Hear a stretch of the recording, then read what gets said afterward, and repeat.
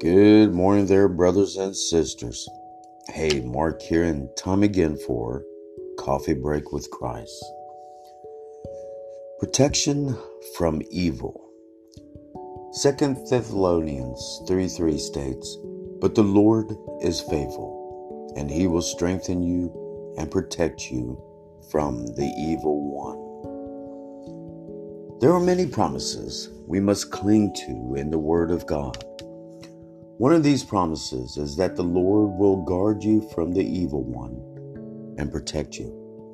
When the winds of adversity come into your life, and when the winds of temptation flow into your heart, God will be faithful. He has given you everything you need to endure and deal with whatever you are walking through, even when you have to experience some really challenging, tough times. God has equipped you to stand against the winds, the schemes, and the temptations of the evil one. Satan himself might bring things to your heart and life, but God wants you to endure these things. God wants you to be faithful because He has given you everything you need. He wants you to be victorious.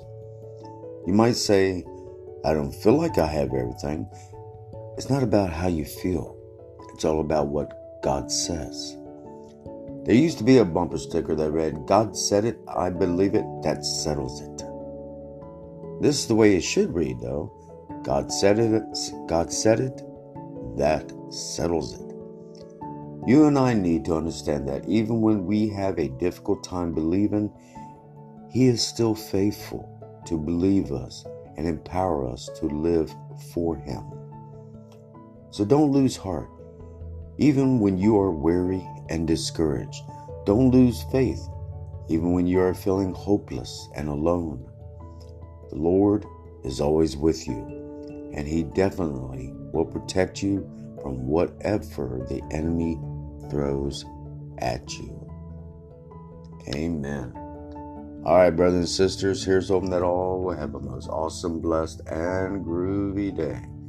And always remember to keep our Lord and Savior, Jesus Christ, so very strong in your hearts. Amen.